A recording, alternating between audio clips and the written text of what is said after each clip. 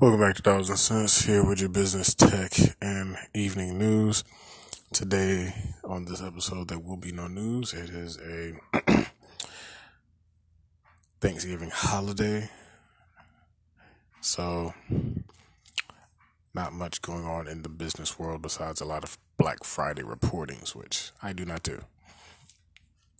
But I will give you an episode of Loose Change. Welcome to the second episode of Loose Change. I will be explaining stock, which is what the shares of a company are commonly called. Stock. The stock of a corporation is all the shares into which ownership of the corporation is divided. A single share of stock represents fractional ownership of the corporation in proportion to the total number of shares. You may hear a company going public. There may be 50 million shares that they plan to put out. That's how much ownership fractionally one can own. Now, I want to talk about dividends, but before I go to dividends, I want to talk about quarters. Understanding in a business year, there are 4 quarters in a fiscal year, also known as Q1, Q2, Q3, and Q4. That's 4. A quarter is a 3-month period.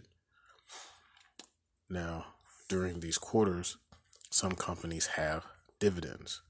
I repeat, some companies are not required to have dividends. Now, a dividend is a payment made by a corporation to its shareholders, people who own stock, usually as a distribution of profits. When a corporation earns a profit or surplus, the corporation is able to reinvest that profit in the business and also pay a portion of its profit as a dividend to shareholders, people who own stock, and of course people who have invested in the company. Most of usually dividends, or you can typically find what companies have dividends, which are also referred to as drips, when you look up a company that is not private.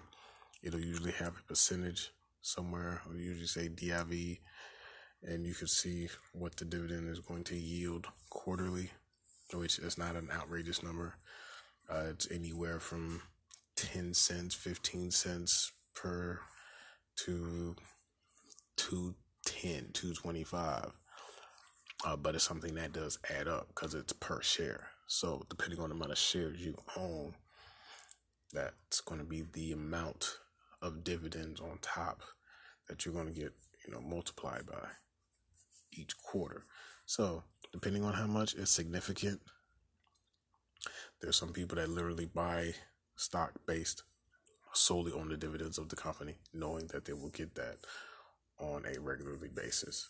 And since they buy such a large amount of stock, they know the dividends will add up significantly over time.